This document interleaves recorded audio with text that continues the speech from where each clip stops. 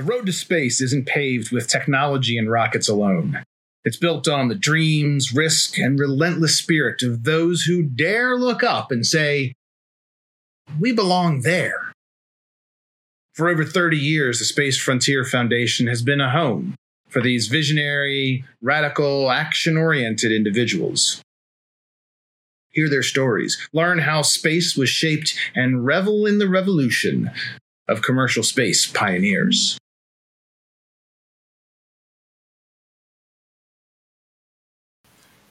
Welcome back to the second half. So we're in New York City. Yeah. Okay. I testified with my brilliant idea about the astronauts, and then... and you're on congressional record having said this.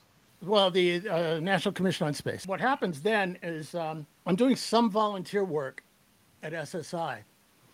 At that point, a little bit, I became an advocate.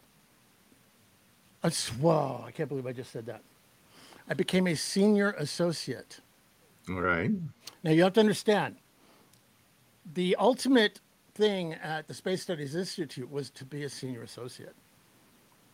All right, that meant you were pledging, I think, $500 over 5 years. Okay. You get a certificate. It was a deal. Like, people would put that on their resume. I'm a senior associate of the Space Studies Institute, right? I mean, it was a deal because you're working with Dyson, you're working with O'Neill, boom, la la. And we were like the makers.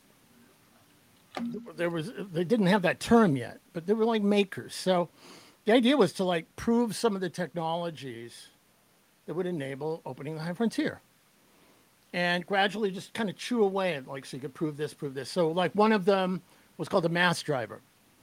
Now there was a TV show back then on PBS called Nova, and they showed Mass Driver 1. You can actually probably find it on YouTube somewhere. I worked on Mass Driver 3. Now, when I say I worked on Mass Driver 3, let's clarify. And I'll show you the picture, which is embarrassing because it's the 80s, and I'm wearing the 80s outfit.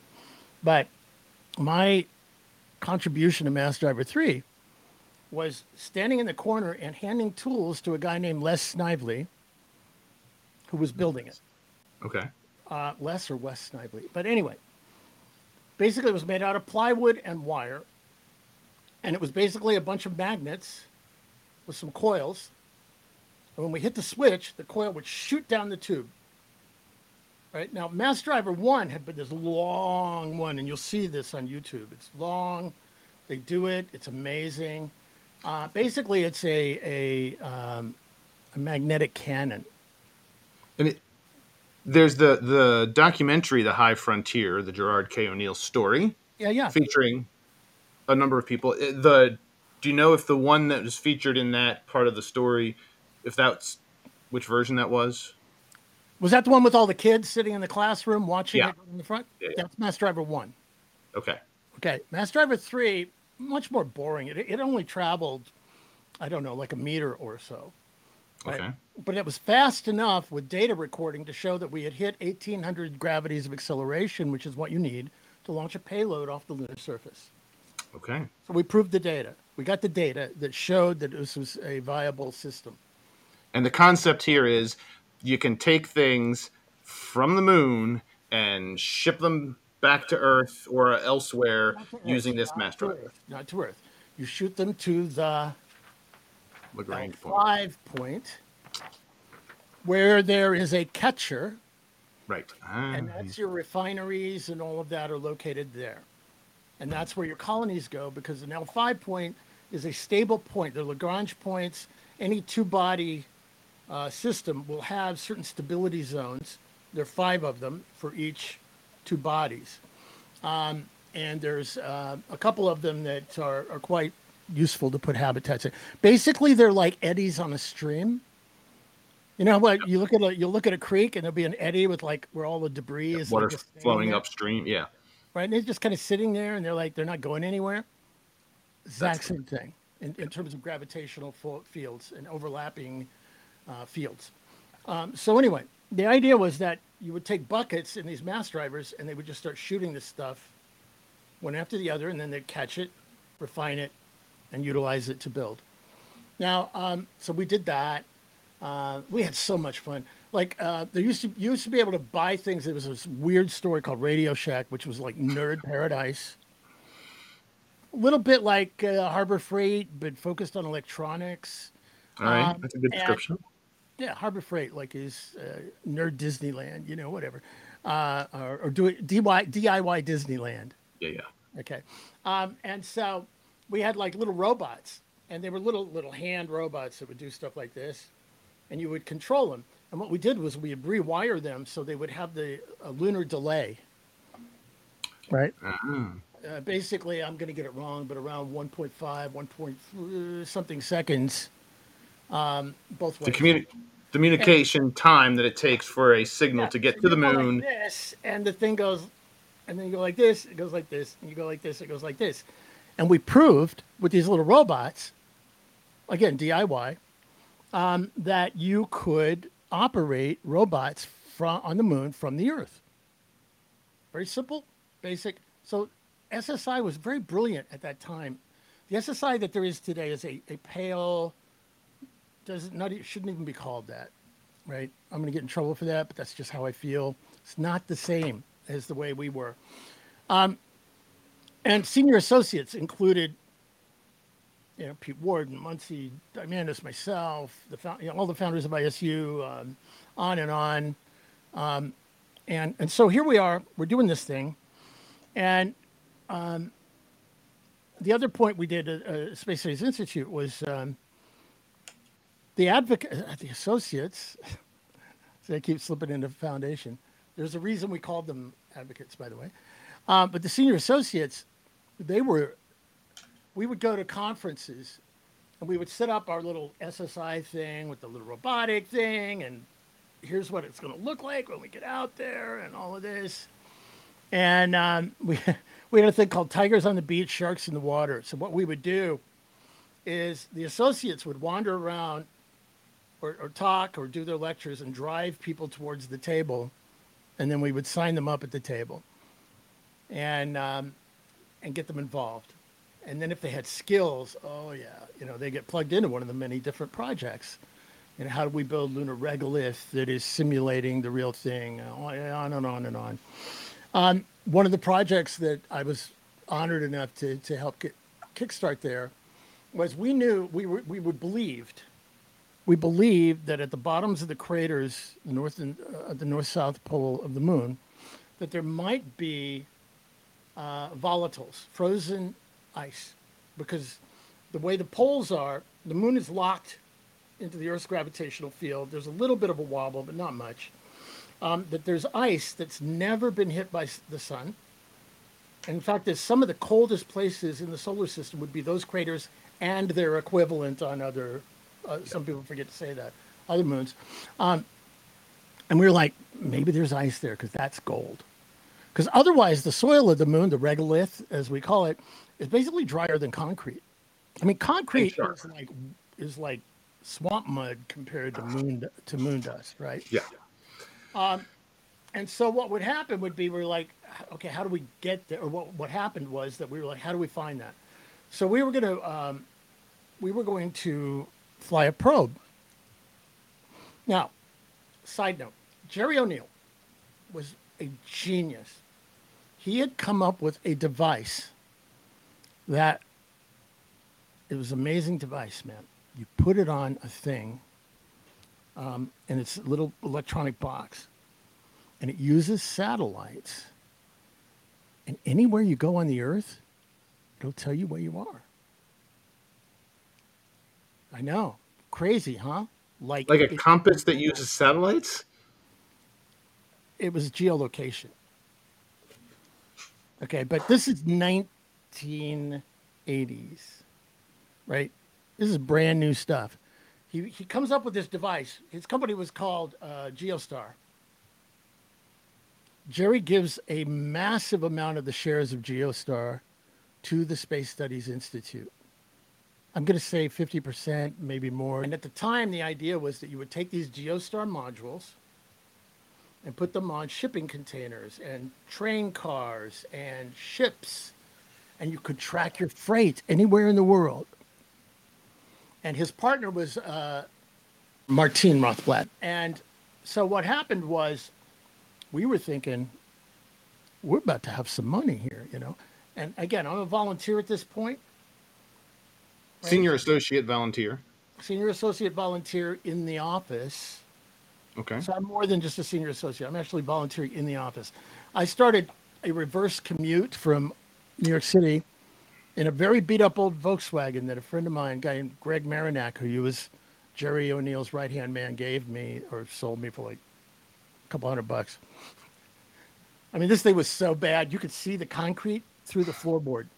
But it gave me enough mobility to be able to commute. I had gone to Dr. O'Neill, and I said, look, I will do anything to work with you. I will sweep the floors. And I'm saying this because it's a lesson. Yeah. I said, just let me hang out. Just let me do something to help. And so I started a reverse commute to Princeton and eventually started on salary. And eventually became media director and a little bit more than that, this and that and the other. I was just so like amazed to be there. What was going on was that we were like, okay, we need to get this idea of ice. Is there ice? And so a bunch of the senior associates go to an L5 conference in Pittsburgh. And we mapped it out. We plotted. And so we put some shills in the audience. Right? And then Greg Marinac and I give this speech. And I was starting to realize that, hey, you know, I can kind of talk a little bit in public. Maybe this will work, you know? And so I get out there and I'm like, we got to get to the moon. And we're showing pictures, and we have this guy named Jim French, who designed the early motors for Blue Origin later. Jim French, amazingly brilliant gentleman. And we were going to do an ion thruster that would be shot out of a space shuttle on what was called a gas can, basically a 55-gallon drum in the back of the shuttle bay with a spring on it. And then we use an ion thruster. You know, everybody's trying to sell thrusters now. So, Yep. And it would spiral its way out to the moon and orbit the moon and poke down and look in those craters. And so I'm like, we gotta go, da, da, da, da, da, and, you know, let's get this thing started. And one of our senior associates in the back of the room goes, I'll give $50. And another was like, I'll give $50. And I forgot what we raised, a few $100 at that point, $300. And then we ended up holding a conference in Houston and had some really good people come down. And it was the first, and I have the poster, and it was the first ever lunar orbiter conference. It had the old design on it. And so we basically started the project. And we kept it alive, and we lobbied for it, and we pushed for it. And eventually, I think it was Grumman went with it and built the Lunar Prospector that actually was flown and was the first system. So we actually started that project from SSI. All right. The problem was, the reason we started it was we were thinking Geostar was going to be this mega company, and we were going to have a load of money. Yep. And we were going to be able to fly this thing ourselves, but we didn't. It didn't happen. The company internal stuff, I won't get into that, didn't work out. And Space is hard. And so what happened was we decided to just go ahead and keep it alive, lobby for it, push for it. Yep. And eventually another gentleman caught fire on it. He ended up building it with Grumman. Very interesting side story. In DOD at the time, remember I told you Star Wars? Yep. And L5 splits apart. So there's a young colonel in that organization named Pete Worden. Pete Worden, remember that name? So Pete Worden, who is an O'Neillian and a senior associate, he's working in the SDIO, Strategic Defense Initiative Organization. The idea of that was how do we shut down Soviet nuclear rocket ships, Right. rockets, before they launch? How do we tell when they're going to launch? Well, one of the ideal ways to do that from space is to do thermal monitoring and monitor for when the cryogenic propellant is being transferred from the truck to the launch vehicle. So not the fire of launch, the cold Yes, of loading. yes, which is well before the fire. Right. Got to load before you. Yeah. Well, All right. they're figuring out how do we do this. Yeah. This is one of the probably two. There's two great connivances in the history of our field, I think, that are positive in their own way. There's Pete Worden getting DOD to pay for us to discover ice on the moon, and Peter Diamandis and the X Prize. These are the two great connivances in our field that have been amazing and made great things happen. Peter, a whole different story. We'll come there next time. Someday. Anyway, the point is, he goes into DOD and he convinces them that we need to do this test to see about, these really cold cryo things. How about we fly an orbiter around the moon and look down in the craters and see if there's some ice there? And he got the Defense Department, the Star Wars program, to pay for the lunar orbiter. Ours was Prospector, his was the orbiter. And It was called Clementine. And it had a sub-satellite called O'Neill. Right? So he pulled that off. So we verified that there was something like hydrogen something. We were picking up something. And then he follows immediately with this and verifies it to the nth degree. Boom, we got it. There is ice in the craters at the bottom of the moon. It was fracking brilliant. Brilliant. That's why Pete Worden is, and that's only one of 100 things he's done to help us get going. So then during this period of time, the L5 is happening. We're running that. L5 is trying to be merged. The Boeing and these guys are trying to buy the organizations and get them the space station and the shuttle. And the last meeting of the National Space Commission is occurring in New York City, one of the last ones. They're doing a road show right before they wrap it up, which is what a lot of commissions do. Yeah. They hold their hearings in Washington, and then they take it on the road, and they come back, and they write their volume. Right. They're in New York City, and so we go to see this, and Betty Grieber, who was the assistant to Dr. O'Neill, and we called them the ladies. There were these 2 and 3 ladies who ran the Space Studies Institute in Princeton. She tells myself, and I think Jim Muncie, who was working with us more and more at the Institute, that we need to be looking for a guy named Bob Werb, who was a big donor to the Institute. Mm. And he had driven himself there, I think in his pickup truck, if I recall, to see the commission. Now, I'm there, and I think at that hearing also upstairs in the room is a lady named Lori Garver from D.C., and we go up.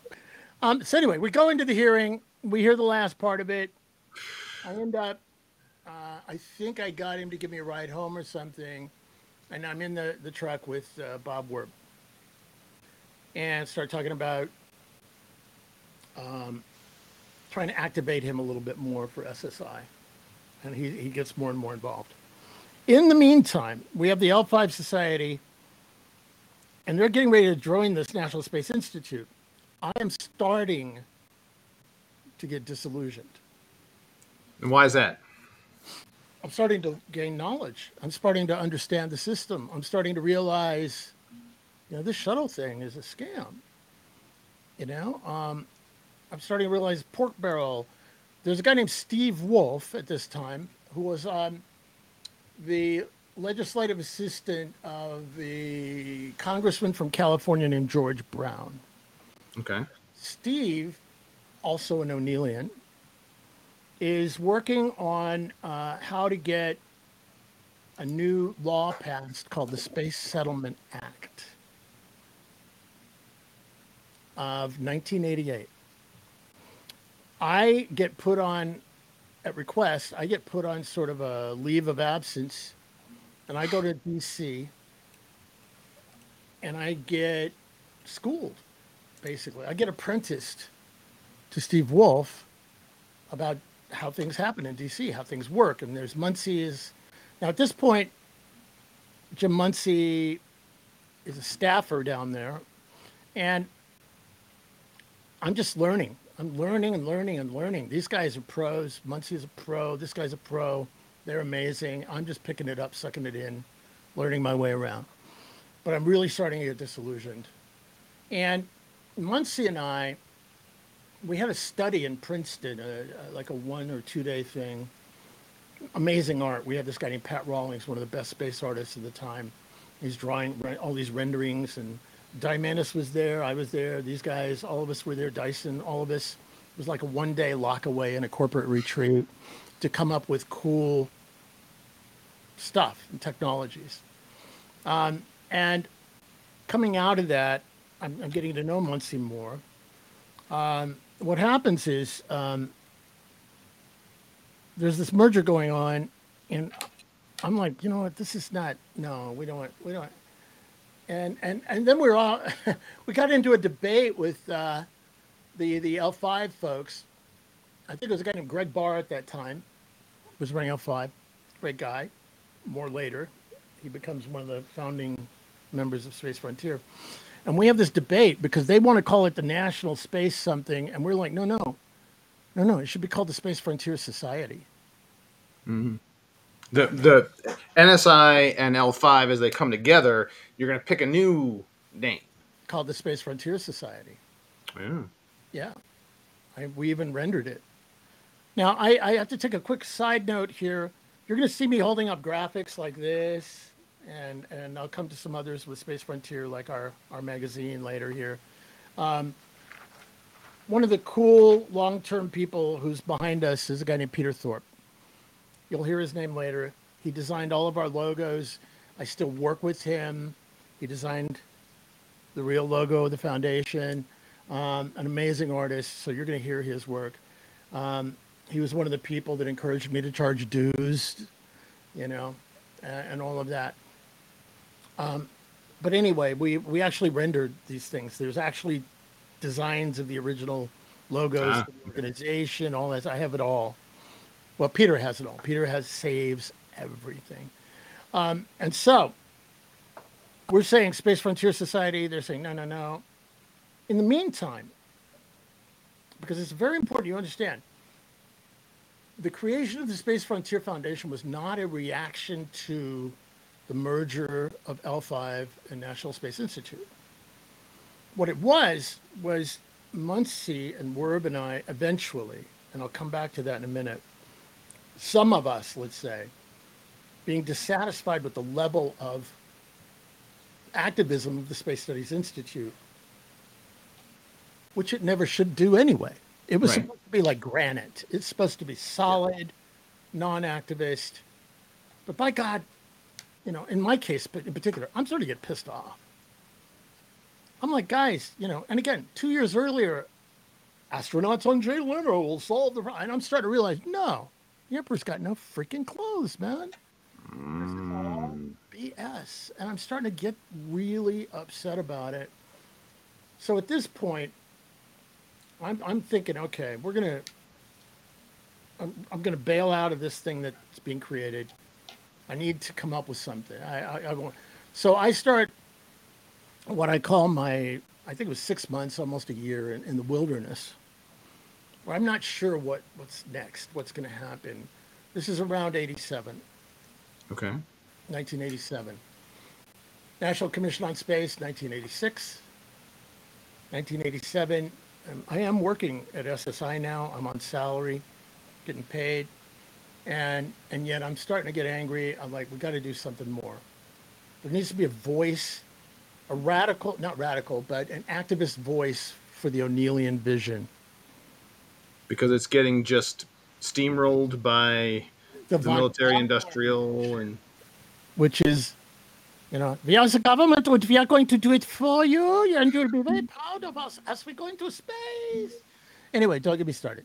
So there we are. I'm starting to get it. And so Muncie, who is at this point, I think by this point he is working for a congressman named Dana Rohrabacher from California. I think he's already there at that point. He's trying to help me out. And he's directing me around. And I'm coming up with like, okay, what do we call this thing? And he tells me about one of his Republican buddies down in D.C. And I remember going down to D.C. and going to the guy's house. And this guy had started something at the time. It was called like the American Space Institute or something. It was called AmSpace. AmSpace. Okay. The draft logo at some Not Amway, but AmSpace. Okay. Yeah, I know. This is a discovery process. Yep. And so I like have the graphics to show you where I'm sitting around at Peter Thorpe's house, where I used to hang out 5 nights a week, or it was his studio on Park Avenue South, which was like Artist Central in New York City. And I was the space guy. And this is where I learned graphics, and so I was hanging out with these guys. And so AmSpace, no, that's not going to work. And then we went through all these other iterations, the Space Society, because they weren't going to take it, and then on, and like, why do we call? And so come up eventually with this thing called Space Frontier Foundation. And again, you'll see the iteration, the graphics, as we're sitting around drinking our Bud Light and coming up with this idea. And part of it was like, okay, we want something that sounds solid. We like the Foundation trilogy. And it needs to be very forward-leaning. It needs to, but have this sort of reawakening of the pioneer spirit. All of this rolled into one. So the logo itself, which was very telling, right? That's the logo. That was chosen very on purpose. The reason we came up with that logo was a sort of retro future. Now, the reason that rocket is that shape is it is reminiscent of the von Braun 1950s style rocket, but we didn't know, or rocket ship, excuse me, we didn't know what the winning design would be, right? So we went with this in black and gold, which is my favorite color. It shows up in some of my other projects, like I worked with some guys on a moon project called Lunacorp, things like that. And so we started this organization, started putting it together, but I couldn't quite figure it out. And then at one point, and I will leave this partially to Bob Werb, partially to Jim Muncie, because I'm sure their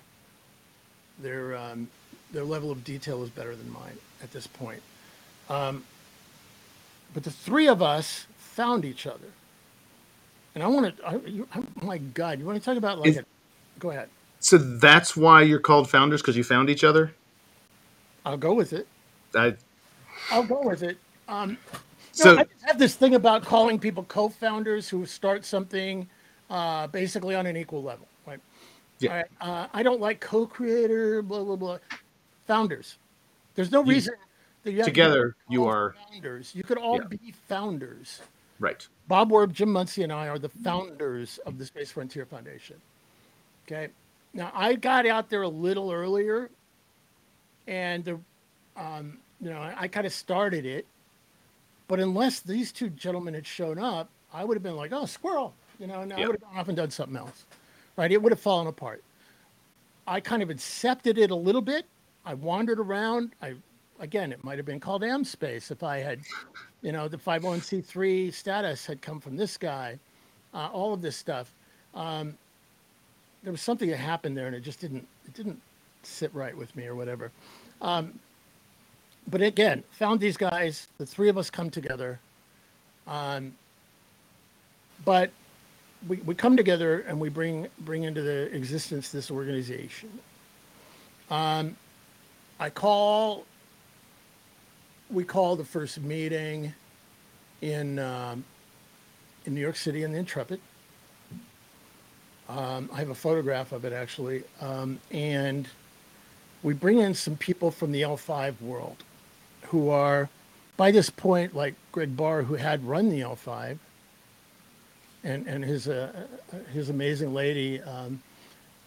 These folks, they come. There's a guy named Tim Kiger, a guy named Gary Olson. These folks all show up. I want to say about a dozen. And we meet on the Intrepid, and we basically kick it into gear, and we start rolling.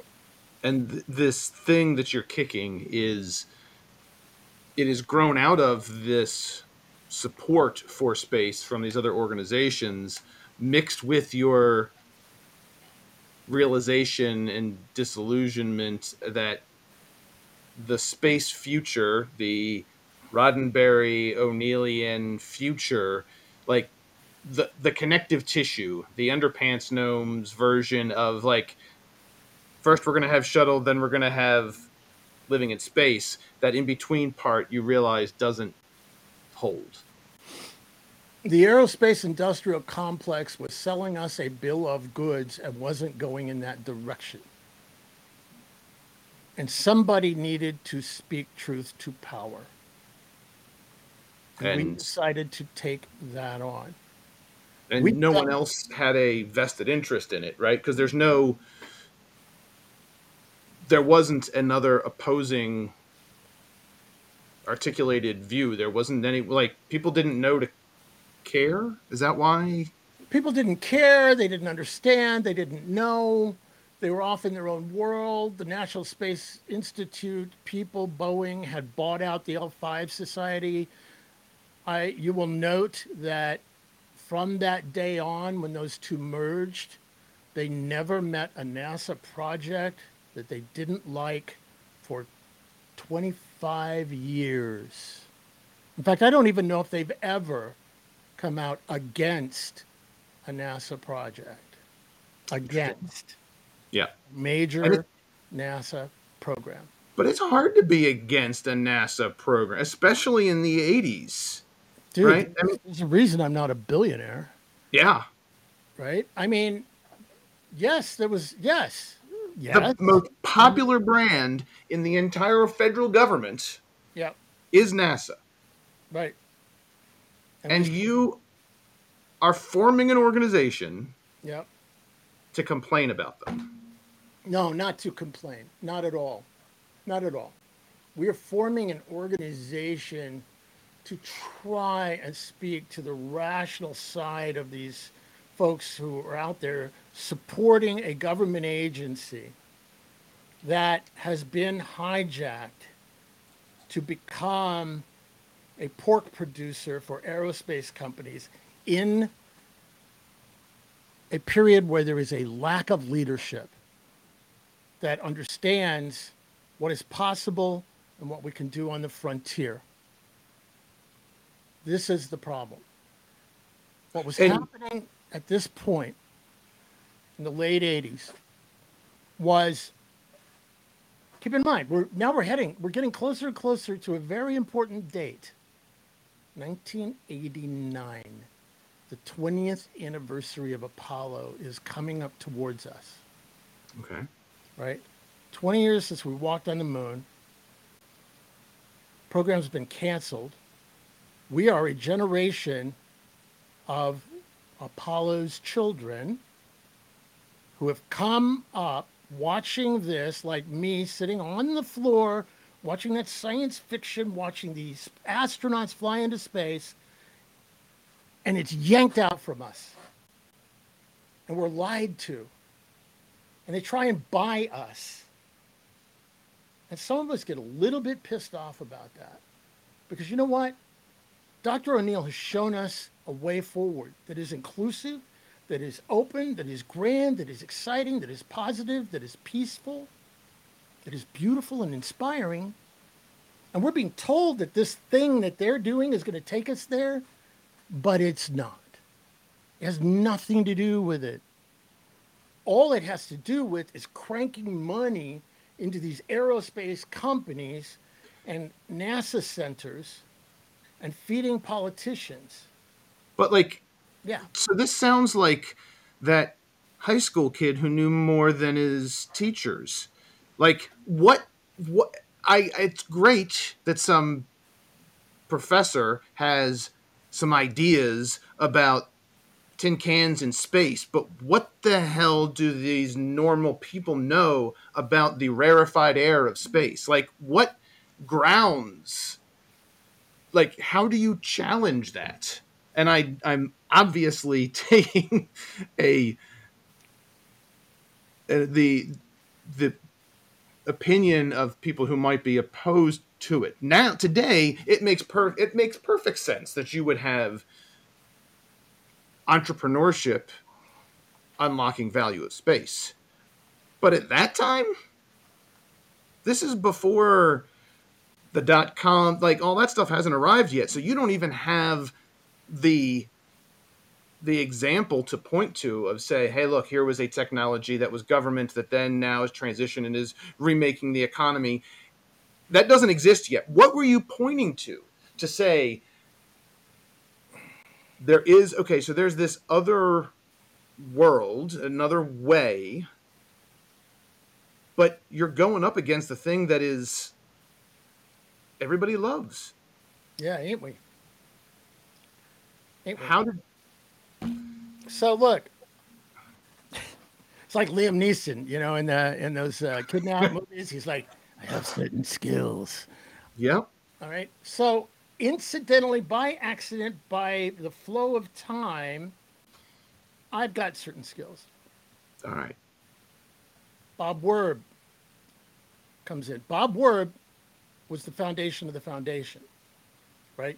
He literally, God, I hate using that word. It's so easy to use, and we overuse it all the time. But Bob Werb says to Muncie and I, you guys are going to be in front. I'm going to be back here making sure the machine operates. All right? Muncie's got the amazing savvy and understanding of the Hill and politics and policies. I'm an idiot who's willing to run out and scream at dinosaurs and just, you know, charge. Let's go, man. Let's go. I got the Texas thing. I got the little asthmatic, angry kid. It's all in there. Thank you. You identify all of that. That's my skill set, right?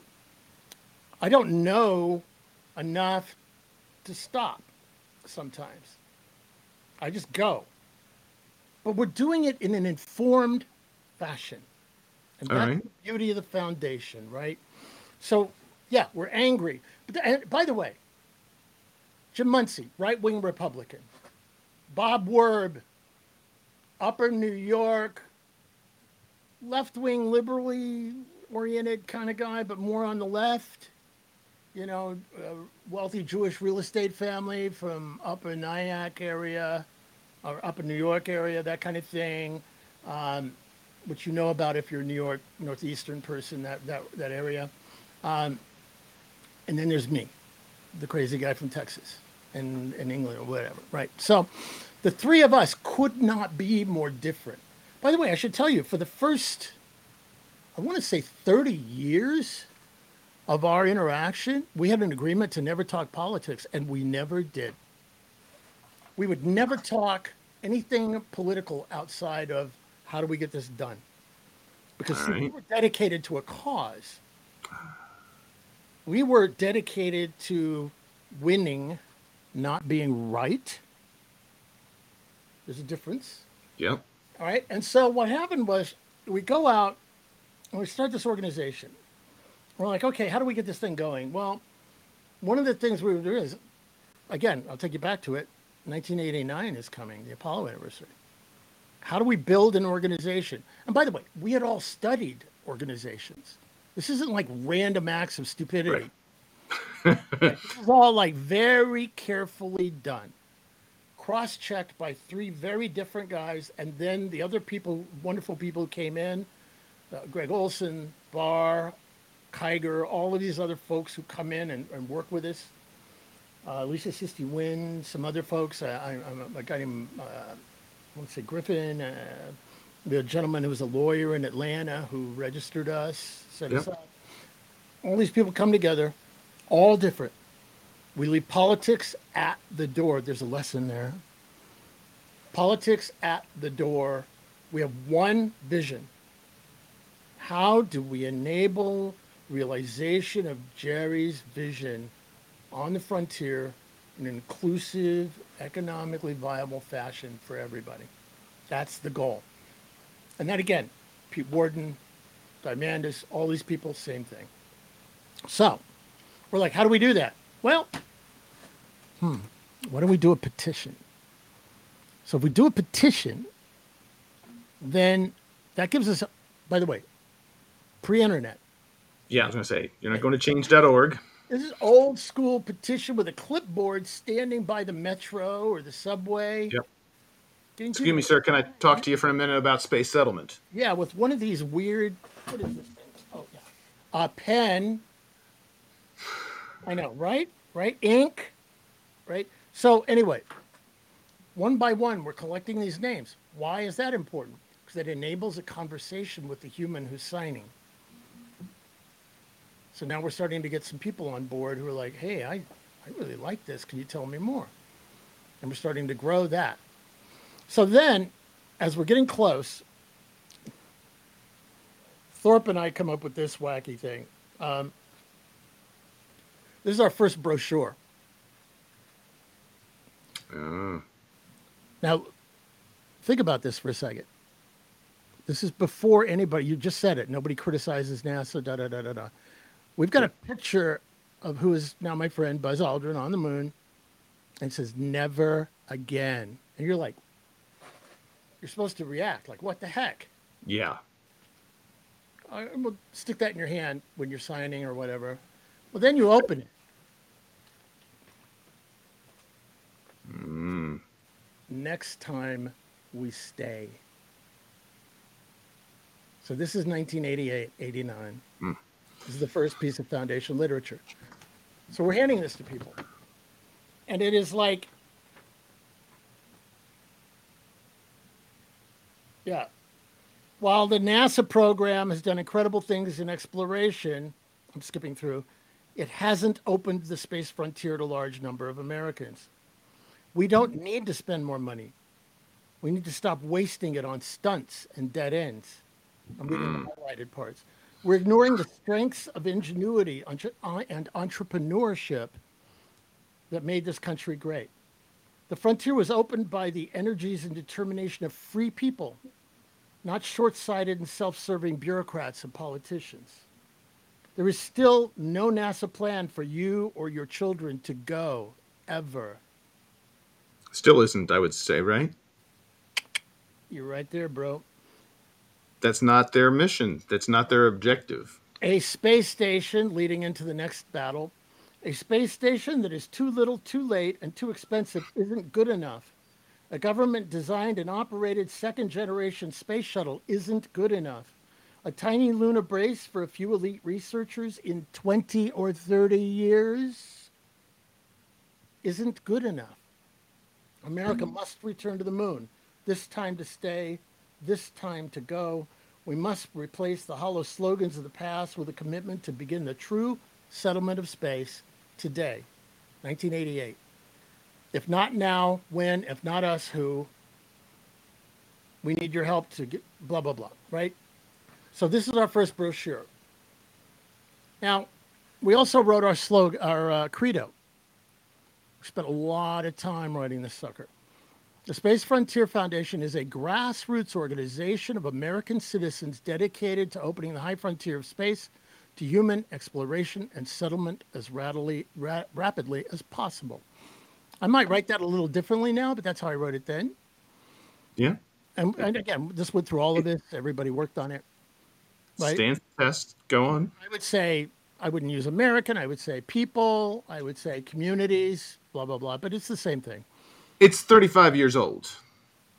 Yeah, exactly. And it's still very true today. So continue. Yeah. There's more to it than that. Our goals include, and this is where we're ahead of our time, the protection of Earth's fragile biosphere and the creation of a better and more prosperous life for each generation by utilizing the unlimited energy and material resources of space. We were the first green space organization. Period. Period. Our purpose is to unleash and is to ensure that our nation unleash the energy and imagination of American free enterprise to lead a united humanity into the solar system.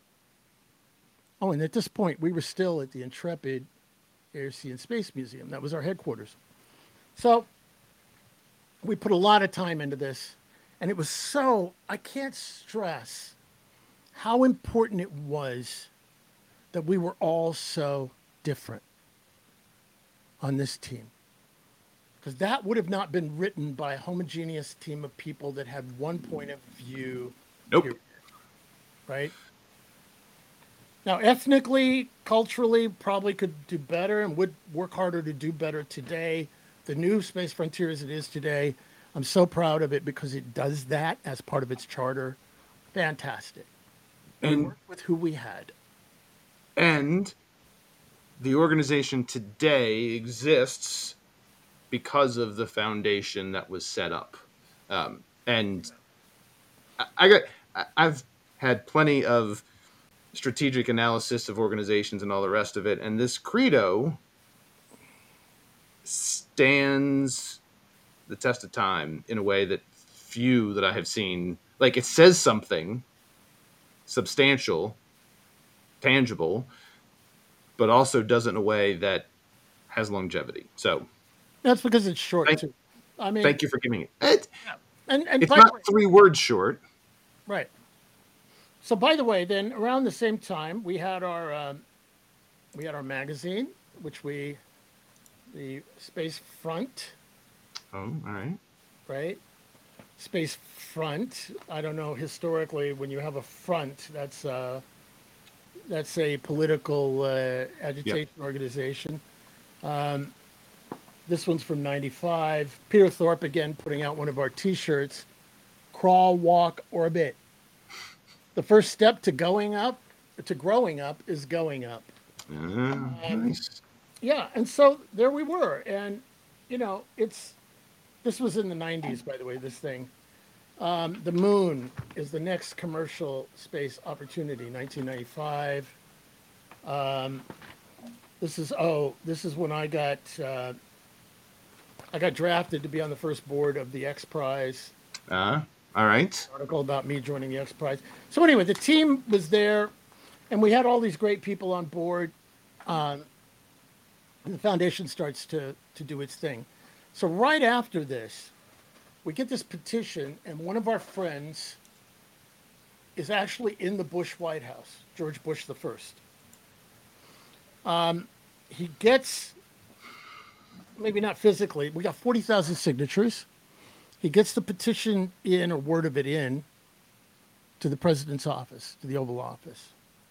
The president's kind of going back and forth on this idea of announcing a return to the moon as his 1989 thing. And he hears about this. It's like, and we're told that it's one of the clinchers. And he says, okay, we're going to do this. There's a 40,000 petition. Again, back then, that was a big deal. Someone cares enough to get that much ink on a page. Yeah. And again, I don't want to over stress our importance, but sometimes when you come in at a tipping point and you're that last straw, yep, all it takes, right? You don't have to fill the scale. You have to be the last grain of sand that tips it. And that was the role we played repeatedly. Okay. And so he makes the announcement at the Air and Space Museum, I remember, and NASA and the centers and aerospace respond true to form. Suddenly, everything they're doing has moon in it. and it's called the kitchen sink budget that was handed back to the White House, and it sank the program. Right? They were trying to get everybody wanted it. Everybody, you know. That's the thing. Everybody in. Yeah. Yep. I'm working on flushable toilets for the moon. I'm working on cars for the moon. I'm working on whatever, Yep. you know. And so that killed it. So then we're rolling along with this, and at the same time, we're starting to realize, you know what? There's the space station thing.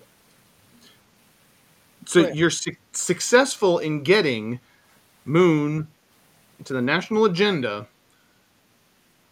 but it kills itself immediately because what you lit the match, but there's no oxygen in the room left.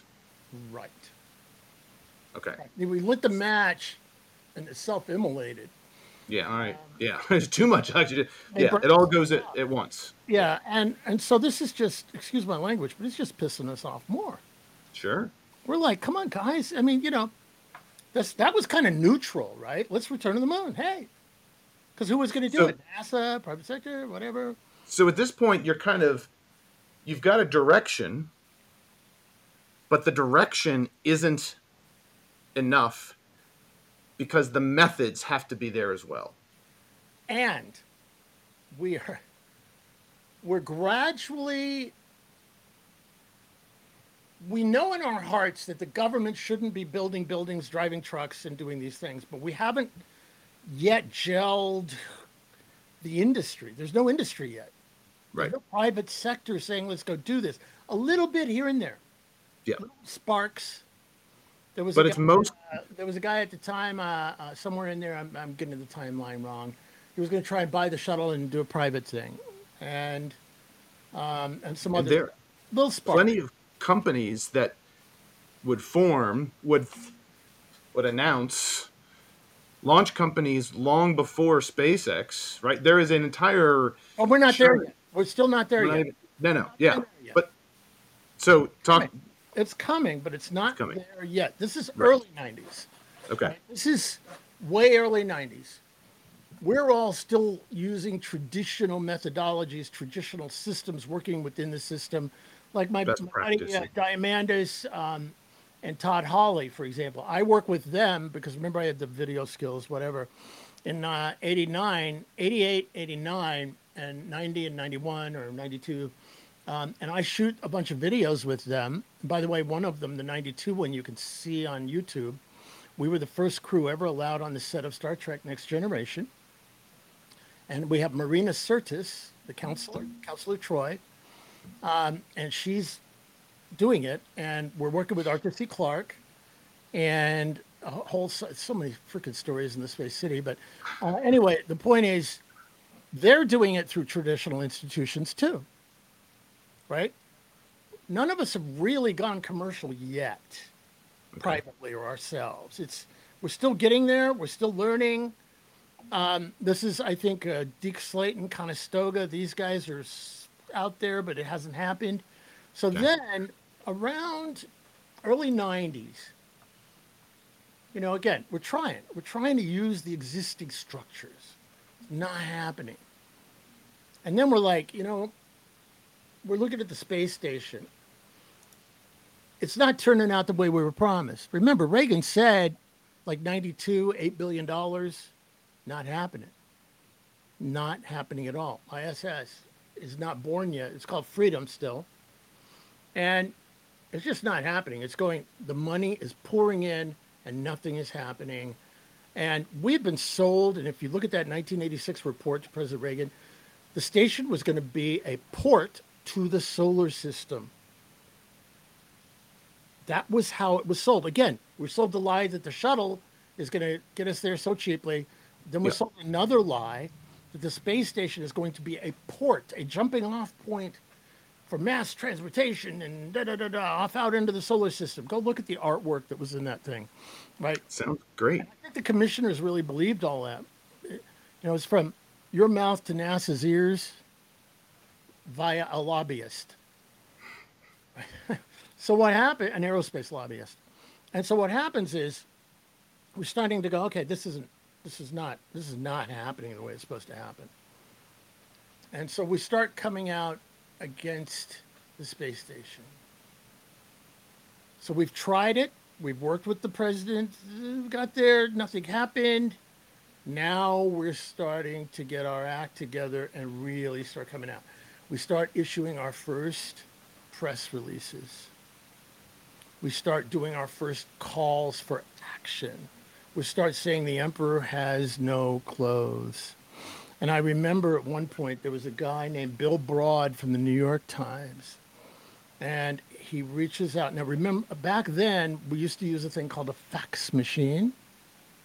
And you would send sheets of paper and they would be scanned and another sheet would be printed at the other end. And that was how you sent messaging, right? Back and forth.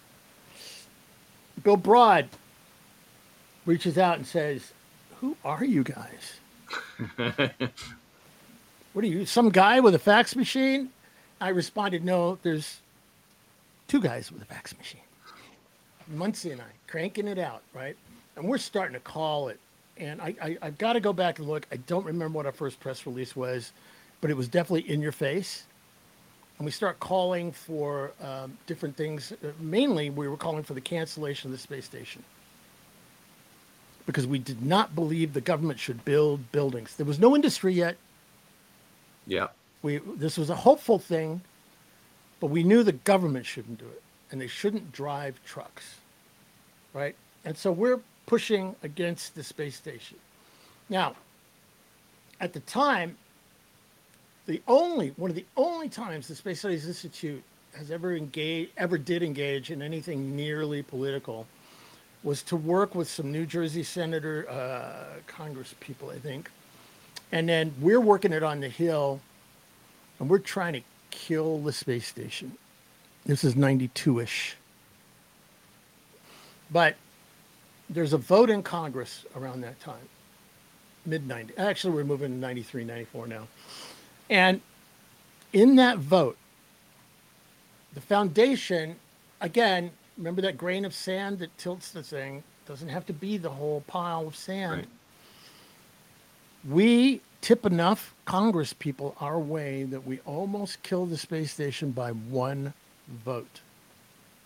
Or as my friends in NASA say, they saved the station by one vote. vote. Yeah. We're all friends now, by the way, except that one guy.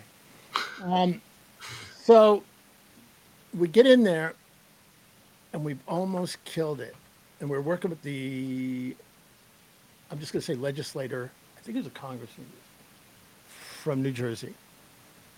And we're just working it, and trying to make it happen in such a way that the government, for example, would put out contracts to have these orbital buildings built and all of that. Yes, and sir. so it is not a space station that you're objecting to. It is not the concept. It is not the idea. It's not space in general. It is the method by which we are going and doing these things that you realize that it's not just, again, like the petition drive, you said, hey, this should be the thing to focus on, but how it was going to be implemented fell apart. Here you're going after the station because it is not a sustainable system. It's not something that there is no good rational thing we can point to in history that says, yes. And I guess there are times when the government needs to go in and set up an initial thing. But if it's going to go and serve more than just a one use or a one time thing, that's where it's got to be something more. Nowhere ever, except for the one time that Steve Wolf, I should mention that. So Steve Wolf passes the Space Settlement Act. So there is literally a law in 1988 saying that NASA, thou shalt be judged on the work you are doing to enable the settlement of space by U.S. citizens. And what a great spot to pause this conversation and pick it up again in part 3.